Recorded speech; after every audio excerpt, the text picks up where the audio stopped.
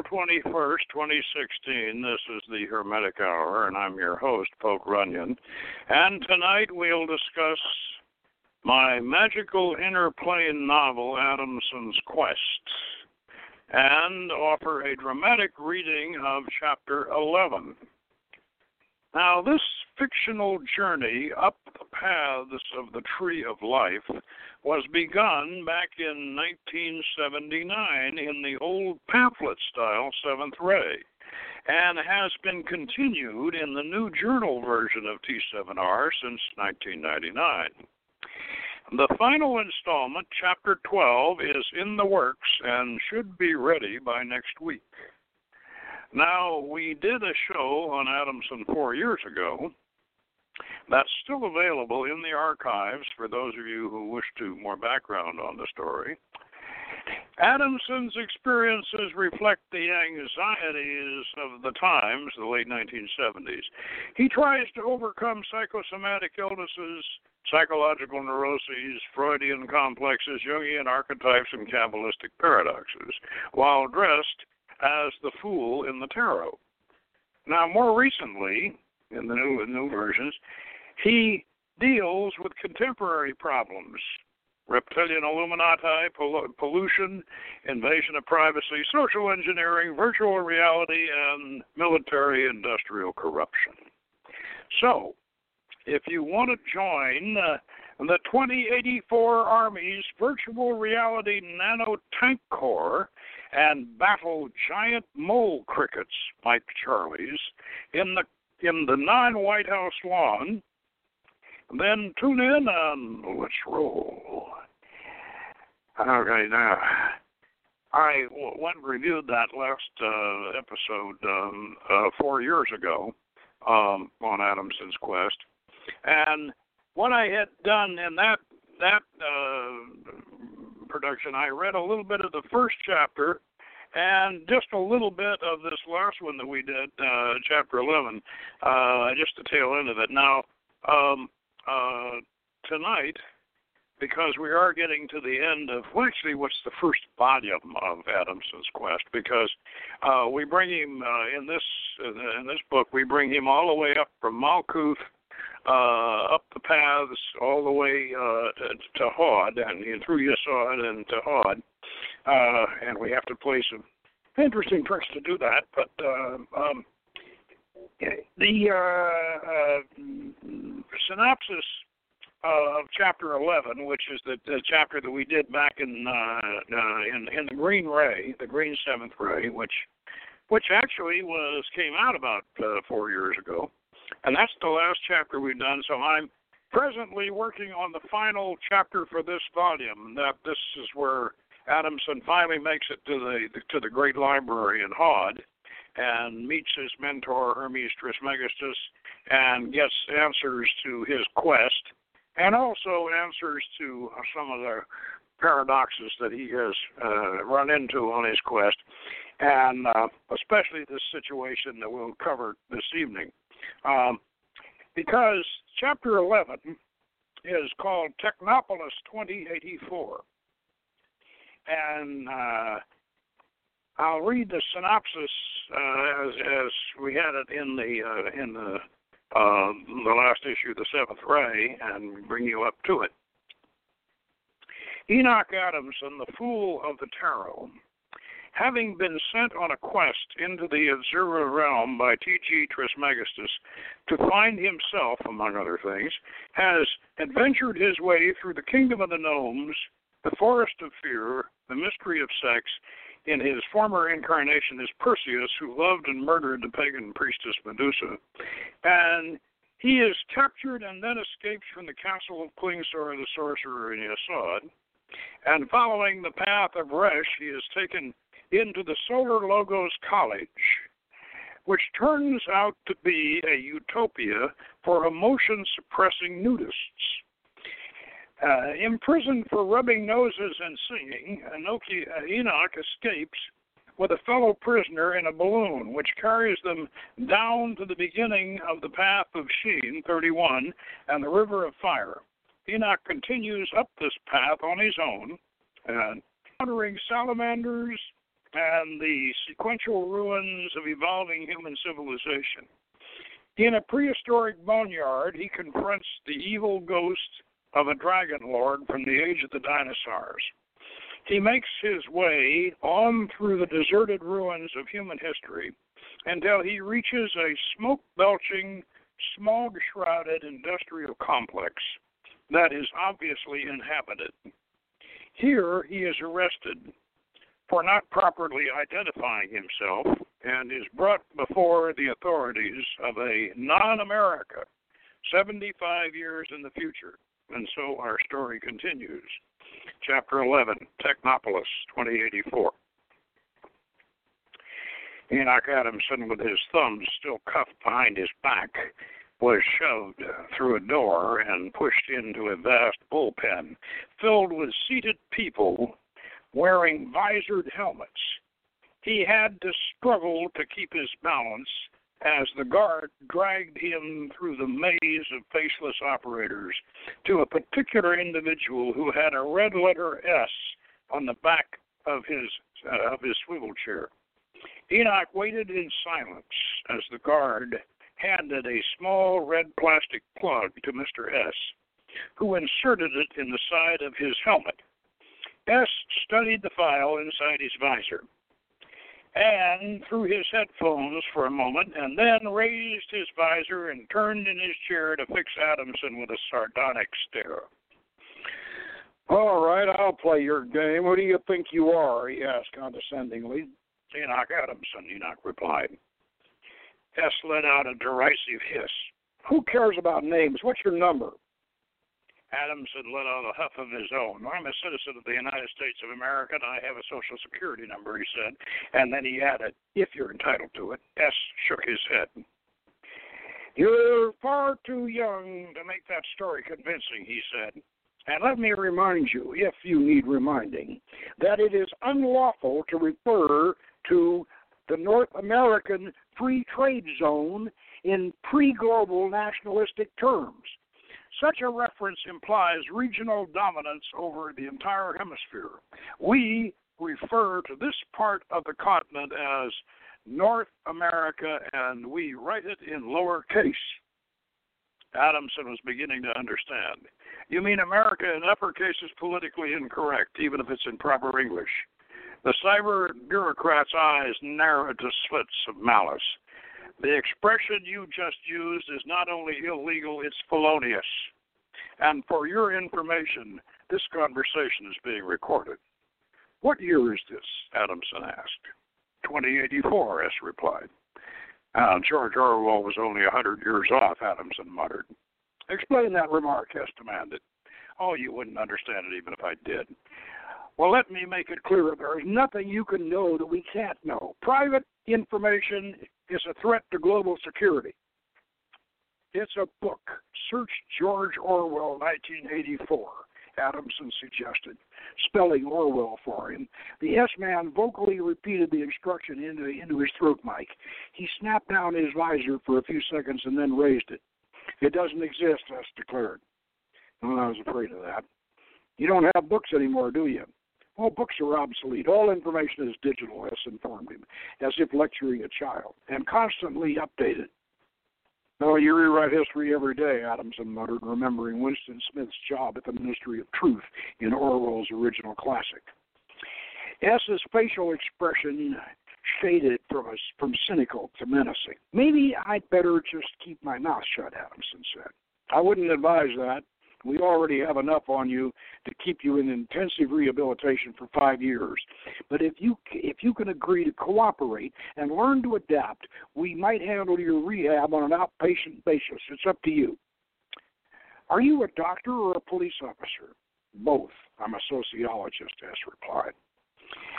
Adamson recalled a prophetic remark made by a professor of philosophy at his college. "Sociologists can prove anything by statistics. Human engineering is the new black magic. So, when in Rome, think like the Romans think," Adamson told himself. "Okay, I'll try to see it your way," he agreed. The sociologist smiled for the first time, but not warmly. "And I thought you would. Now, let's get you processed." After taking his mugshot, his fingerprints, his retinal scan, his brain scan, his vocal recording, his blood, and his DNA samples, Adamson was seated at a computer terminal and given a psychological profile test. The first question was, if you have a mandatory choice of two actions, which would you prefer? Slapping your mother in the face or spitting on the Bible? Adamson decided to spit on the Bible. The second question was worse. You are an officer in charge of a lifeboat alone on an ocean of freezing water. There is no chance of rescue for many days. The boat can only hold 20 people, but 30 have climbed on board. 10 people must be forced back into the water or the boat will sink. Among the 30 on board, 10 are over 70. Everyone under 70 agrees that the elderly 10 should perish, but one of that number is a doctor needed to treat the wounded on board. What would you do? 1, expel the 10, including the doctor. 2, expel 9 over 70, keeping the doctor on board, and then draw lots to see who else will have to be sacrificed. 3, expel 9 over 70, keep the doctor on board, and then jump overboard yourself. Adamson was offended by the contrived limitations of the question, but he opted for number 2, thinking it was the school solution. It wasn't. And there were 48 more questions along the same line. Next came a series of aptitude and intelligence tests. After 3 hours of testing, Adamson had entered all his answers and sat waiting for his terminal for a report. In less than 10 minutes, the sociologist looked up from his computer screen across the room and announced, "Scored high in the creative areas, but I'm sending you to the Army. You are really too individually assertive for much else in our society. I understand that they have launched a major campaign to eradicate the mole crickets in the non-White House lawn." "Well, when did you start calling it the non-White House?" Adamson asked. The sociologist's eyes momentarily glazed over. "It's always been the non-White House," he replied. Adamson wondered what kind of social, mental, neurologistic programming made it possible for someone to believe that a non-White House had always been a non-White House. But he prudently kept the speculation to himself. "Well, you'll be seeing action very soon. Good luck, Private Adamson," the sociologist said. "And, by the way, you'd better leave your Peter Pan outfit with us." After cyber boot camp, Private First Class Enoch Adamson was assigned to the 347th nano-tank nano-robot armored division, a crack outfit already engaging the insidious enemy infiltrating the non-White House lawn. Since NAFTZ had ratified the International Pest Control Treaty, mole crickets and their allies, the chinch bugs, had been on the march. They had to be stopped at any cost. The 347th War Room was running around the clock, and casualties were mounting. Adamson and his buddies double-timed toward a row of terminals just vacated by a wounded nano-tank crew that the medics had strapped down to gurneys in order to control their twitching and convulsions before evacuating them to the field hospital. This was video game playing with a bite to it. If your nano-tank got wasted in the field, you fried at your station. Everyone was shouting over the din of battle. Huge mole crickets, like Charlie's, loomed up on the monitor screens like insectoid Godzillas, ravaging in a miniature cinematic bonsai forest. NAFTZ's nano-robot tanks were very small. They were marvels of nanotechnology and a little less than an inch long, so that they could make their way through the close-packed lawn grass. This gave a size advantage to the Mike Charlies, who were more than twice as big as the tanks. Adamson strapped into his seat, checked the screen to make sure they were online with a new tank, and gave his driver the high sign. He plugged the station's connector into his helmet. Wham! The 1/360 scale was suddenly reversed. It was virtual reality time. Holy shit, we're ahead of the line, Bert the driver shouted. Don't slow down, bug left. 10 o'clock, Joe, Enoch barked. Locked on, Joe the gunner snapped. Don't hunt for the kill spot, he's too close, nail him, Enoch the tank commander ordered. Roger that, Joe said and fired. They were lucky. The HEAB, high explosive anti-bug, round connected at the Mike Charlie's main body joint, putting the monster out of action just a few meters short of disaster. But now their mini camera lenses were covered with yellow gore. Their Super Windex spray unit had just cleared the lens when Adamson saw the golf ball coming at them. It bore down on them like a giant white multi-cratered asteroid. No time for Joe to hit it with the main gun. It was Adamson's decision. Pull the plug or they were dead. He pulled the plug. It was a court-martial offense, cowardice in the face of the enemy, desertion under fire, abandoning government property, nano-tank robot. Nano-robot tanks allegedly cost the taxpayers nearly a billion credits a copy. And of course, I've got a footnote on that I'll do later. Because alarm klaxons sounded and lurid red lights flashed off and on, a squad of military police descended on Adamson Station. He found himself once again in the painful thumb cuffs on his way to another ominous confrontation. The general had Adamson released from his bonds and told him to stand at ease. He dismissed the MPs and had them close the door on their way out, leaving him alone with the miscreant PFC. Cigarette, the general offered. I don't smoke, Adamson said. Well, how about a drink? Single malt scotch? Well, thank you, sir, Adamson said, accepting a highball glass with 2 shots poured over ice cubes. We're in a delicate situation here, Adamson, the general began. You see, the president was out on the lawn, and he was practicing with his, Adamson filled in. Yes, you might say that.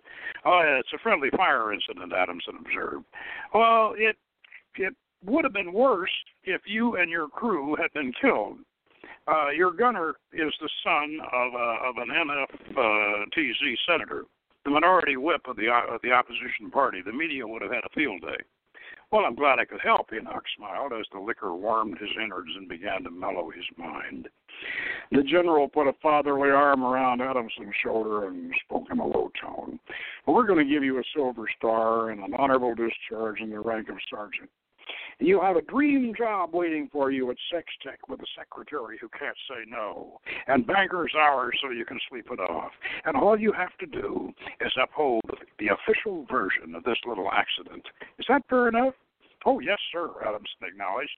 But what's the official version? Well, we'll let you know that when the time comes. Adamson swallowed, blinked, and nodded. Then sign here, the general said, pushing a paper across the desk and offering a pen. This print is awfully small, Adamson commented, squinting at the close-packed 6-point type. Well, it's a standard legal boilerplate. If you misspeak yourself about this incident, we'll pull your plug. Adamson signed. After very rapid processing out, Enoch Adamson was a civilian again, but no more free than he had been as a soldier. He inhabited an upscale efficiency condo cubicle with all the high-tech amenities 2084 non-America could offer, and yet he was totally isolated. His neighbors in the 40-story residential complex all smiled and said hi when they passed him, but they all wore headphones and goggles, multi-combo units that allowed them to watch TV on or the internet with one eye, while listening with one ear, freeing the other ear or for cell phone conversations, and the remaining eye for driving, walking, or even jogging. Fortunately, the 2080s version of the automobile ran on computerized autopilot, or there would have been chaos on the 8-level freeway system. Adamson was also fortunate that he was not overweight. Non-America it could not be capitalized, even at the beginning of a sentence,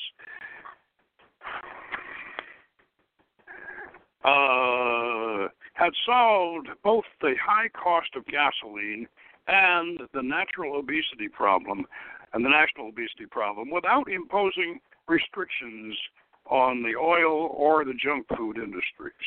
Exxon had been franchised to fit all overweight adults with liposuction valves, which were drained off regularly.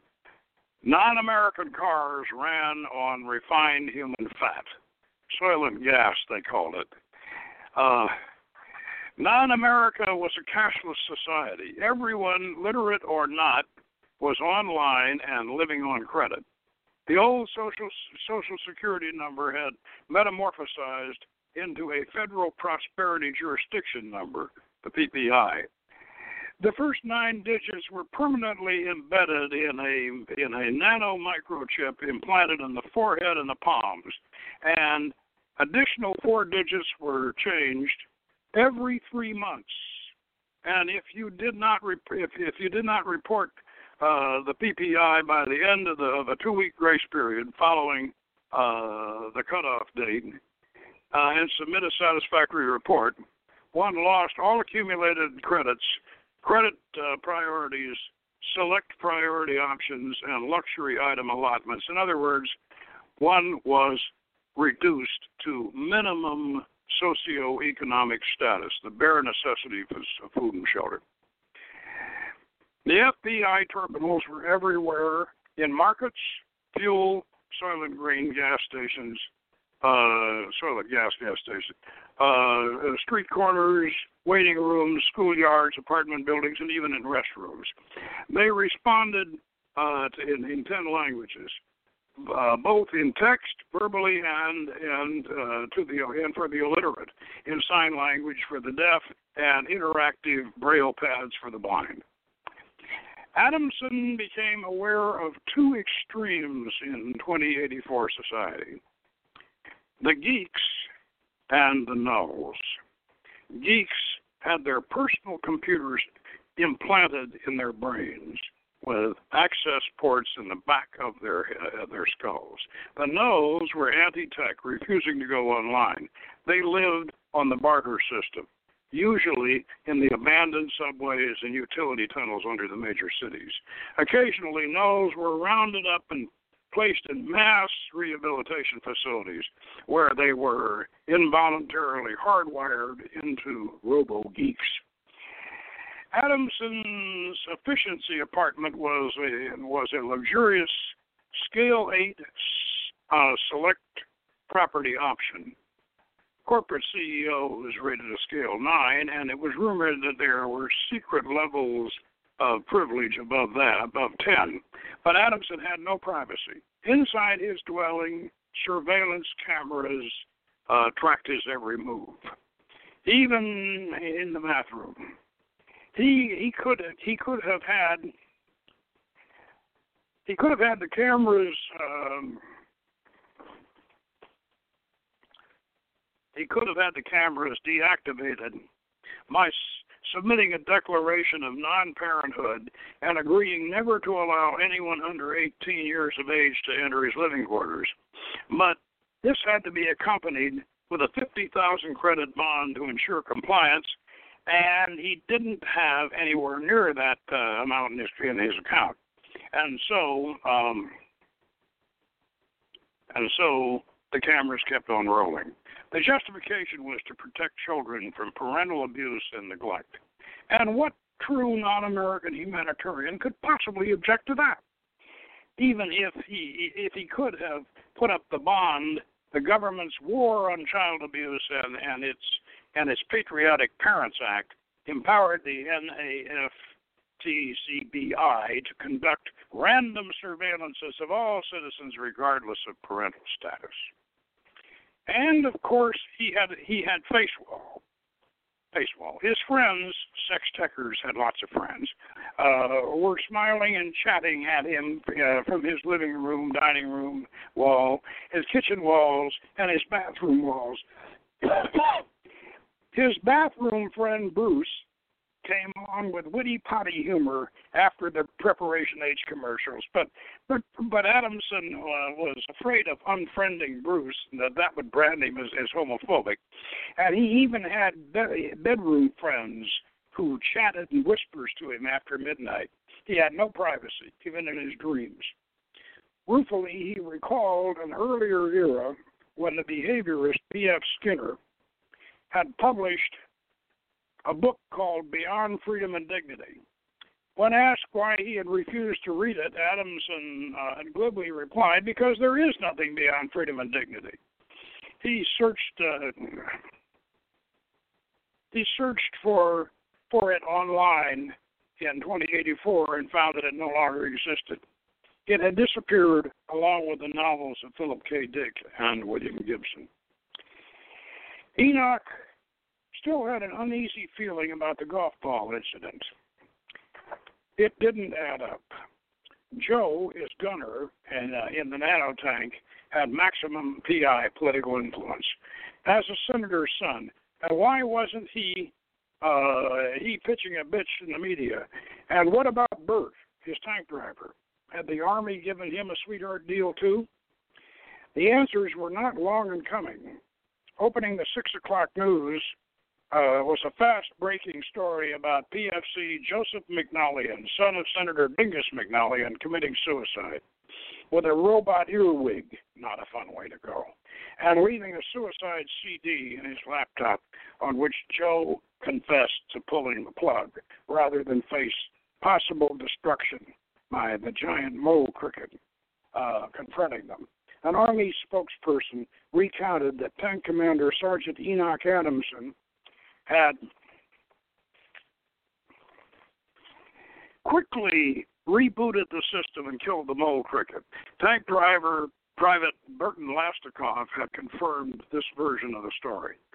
Senator Dingus McNallion promised a full inquiry into the incident. Now I'm for it, Adamson thought.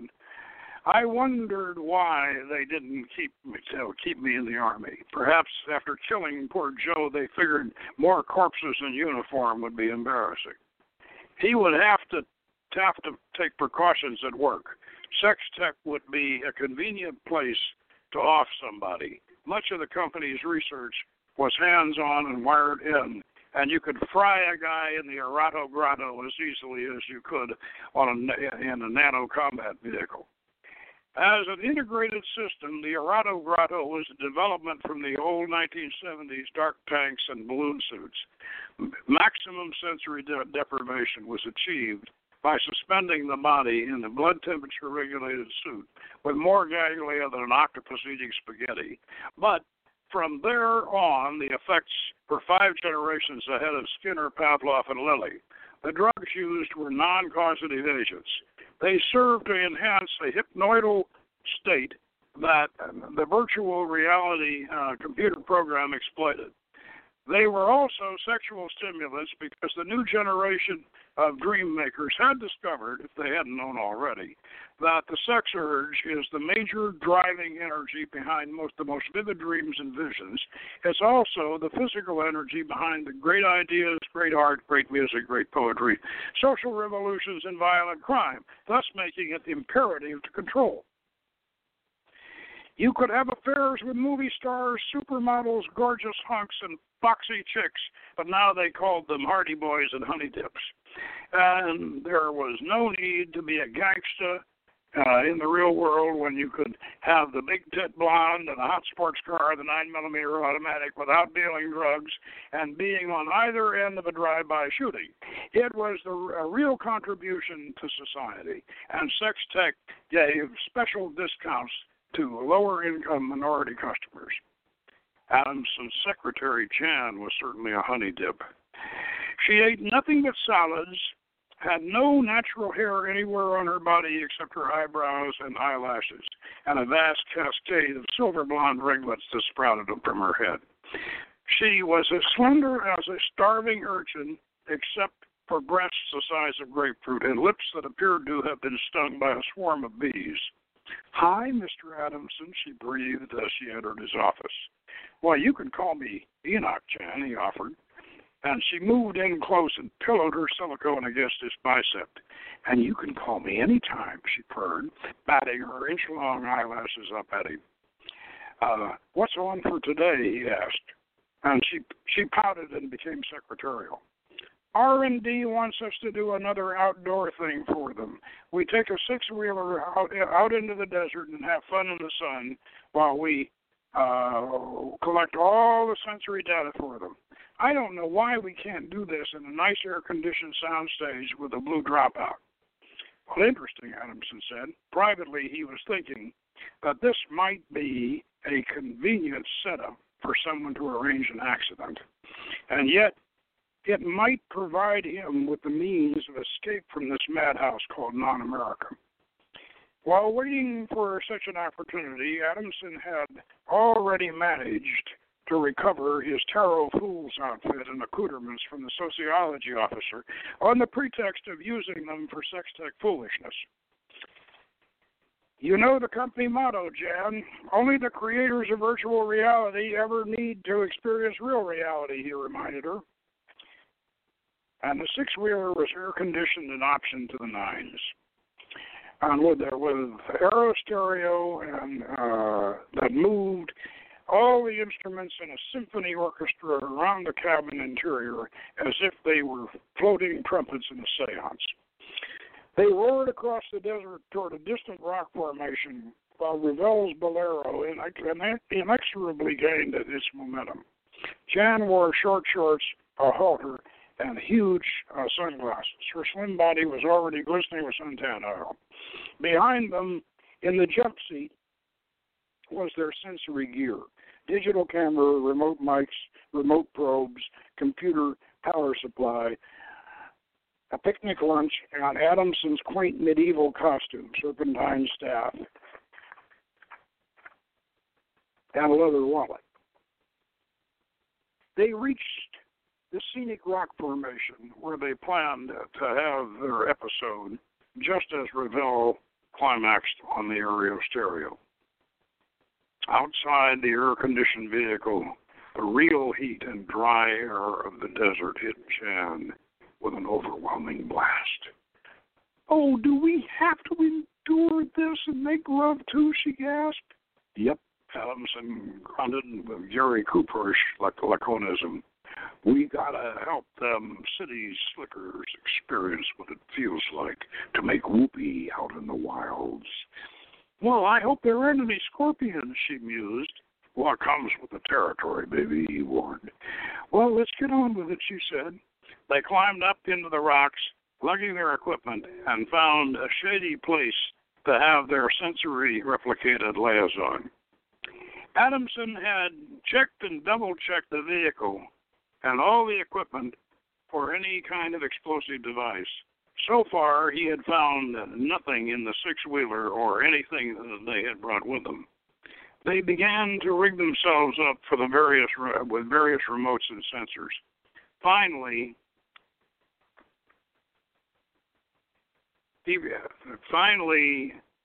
Jan produced a unit he had not seen in the inventory. It was a tiny sphere the size of a BB. "The boss gave me this.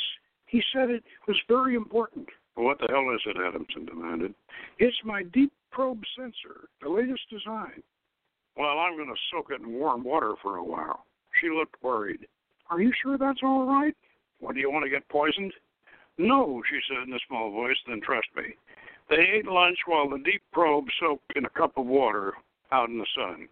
After a safe interval of 40 minutes, Adamson decided that the deep probe was either inert or neutralized. He gave it to Jan, and she turned her back on him to modestly install it. Even though they spread a padded blanket on the rocks, Jan still complained until the combination of amphetamines and localized stimulus applications took effect. Adamson had similarly reinforced himself and was rising to the occasion when suddenly he remembered that he had failed to activate the VHF monitoring transmitter in the six-wheeler. Sex Tech would scrub the data if there was no remote monitoring connection. With a reluctant sigh, he disengaged. "Oh, Enoch, what's wrong?" Jan whimpered. "I got to go back to the truck. I forgot to switch on the transmitter." "Well, hurry back," she begged. "Keep yourself going while I'm gone," he suggested. He would forever regret that suggestion. 150 yards down the hill and around the outcropping from the location of their electronic tryst, he clambered into the vehicle and activated the transmitter. And as soon as he saw the power light go on and heard the hum, he saw the awful flash. The shock wave, even buffered from behind the rock, nearly overturned the six-wheeler. The thunder was deafening. He staggered out of the truck to see a dirty mushroom cloud rising above the rock outcropping. The deep probe had not been poisoned. It had been a nano-nuke. Jan's self-induced climax had set it off. At least she had vaporized herself in a state of bliss, if not quite a state of grace. It was a rapture of sorts, he supposed. Adamson got back behind the wheel and started the engine. He rumbled down the rocky slope and off into the vast, dry-parched, sun-baked plain. Somewhere northwest, beyond the simmering horizon line, lay the ancient library of the ages and his rendezvous with Hermes Trismegistus. "Goodbye, honey dip," the fool muttered so sadly as he gunned the engine and got the six-wheeler up to speed, leaving a rising cloud of dust in his wake. To be continued. And we got some footnotes here. One of the footnotes. Number one, this non-White House reference was written in 2005, and I'm leaving it in the text because it was originally written that way, obviously with no intention of offending the present commander-in-chief. More power to him. It's a hypothetical example of the dangers to human freedom of thought when language is distorted to accommodate political or religious dogma. And then two, HEAB, high explosive antibug. We covered that, all right. And footnote 3, this was the cost of the nano-tanks. A techno-hoax promoted by the non-Pentagon and their industrial contractors. The original nano-robot tank prototype cost $30 billion, but the subsequent operational units were auto-generated in Minotaur at a cost of $47.50 each. The inflated cost figures were justified on the principle of amortization. And then number 4. Devotees of arcane lore are referred to the second book of occult philosophy by Heinrich Cornelius Agrippa, chapter 29, recalling INRI equals 1320 and also 666. 5. I'm indebted to Frater Namus for this insight into how our increasing numbers of illiterate and non-English speaking citizens are going to go online when the possession and use of cash money becomes illegal. Namus suggested that these idiot-proof terminals would become so common that we could not walk a block without passing one. Okay, that's the end of chapter 11. Now, in the next chapter, which we're going to, hopefully, we're going to be able to do next week, the next chapter, which is chapter 12, and that'll be finishing the first volume of Adamson's Quest, that will take Adamson to the Library of the Ages, which, by the way, for you members, is very similar to the hard path working. And he will drive up to the Library of the Ages, which appears to be on top of a great big mesa that looks like the Devil's Tower in Wyoming, except it has a library building with a big bronze dome on top of it, and a very interesting way of getting up there, which those of you who have done the path work are aware of. And when he gets up into the library, he's going to have Hermes will give him the background of how America or not America got the way it got in 2084, and also solve some of the riddles that that he said Adamson on his quest to solve. Adamson was supposed to find the horn of the unicorn, the feather of the phoenix, and the eye of the basilisk, and he will discover whether or not he's found them when he gets up to the library. And I'd like to mention that the Solar Logos College, where all these people they're nudists, and they all wear masks, and they believe they can achieve perfection by suppressing emotion, and they consider the faces to be far more suggestive and far more of a threat, emotional threat than the nude body. And so they all go around in the nude, covering their faces, and bare-facing somebody is considered to be obscene. That's like flashing, and you don't want to dare do that with a child. You don't want to dare bareface a child. That's the next thing to child molesting. And if you they can't stand singing. And he rubs noses with a girl and gets in a lot of trouble. And but that does reflect certain attitudes of society in a satirical sort of way. And so that's on the path of Resh. And so Adamson goes up in the first volume of Adamson's Quest. He goes from the Temple of Malkuth up through the Kingdom of the Gnomes and on up to Yesod, and he escapes from Klingsor and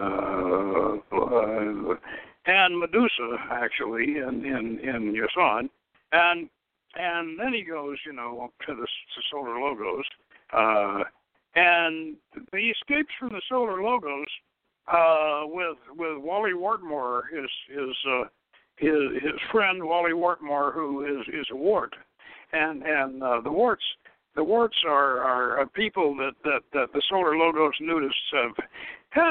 They've kind of enslaved them in a way. The wart, there's a whole bunch of, it's a whole group of people who have warts all over them, and the nudists in Solar Logos have sort of adopted the warts as first they take care of them, because they're starving. And then they make a serving class out of them. And so by the time Adamson gets there, the warts are in rebellion, and so he befriends Wally Wortmore, who is, and the two of them escape in a balloon, kind of like the Wizard of Oz.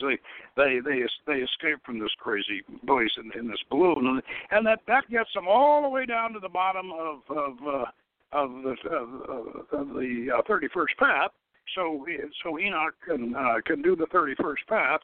And come on back up as he did, and eventually get to Technopolis, get to the city of the future, in which we just went through. And so, hopefully, as I said, we'll have the final chapter in which Adamson finally gets some answers to all of these questions. About himself and what's happening to the country and the world and whatever, and we'll have that next week, and then we're going to see if we can't publish this first volume of Adamson's Quest sometime this year.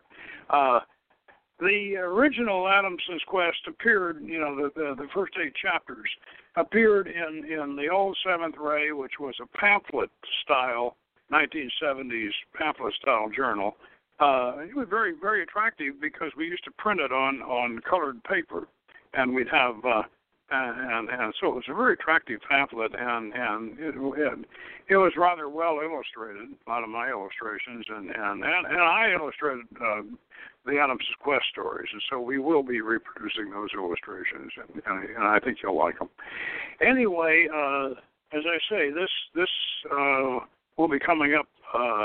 Will be coming up next week, and you can go on the Hermetic Hour website and access the archives. You can access all of our archives. And one thing we do on the Hermetic Hour, as those of you, especially those of you in the associate member program who get our abstracts every week, we always have an abstract for each one of our shows. And the abstract is that's a paragraph that summarizes what we're going to cover. And when you search the archives, those abstracts come up, the title of the show and the abstract, so you can tell what the show is about and before you listen to it. And this particular one is 4 years back. I think it's in section 12. I'm not exactly sure, but when you go into the archives, just go down to section 12 and bring that up and see if you find Adamson's Quest, and that'll give you a summary of the old Adamson's Quest chapters, the ones especially in the old Seventh Ray, and so until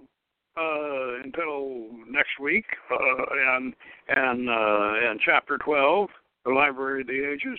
Until then, take care, be well, and we'll see you then, and good magic.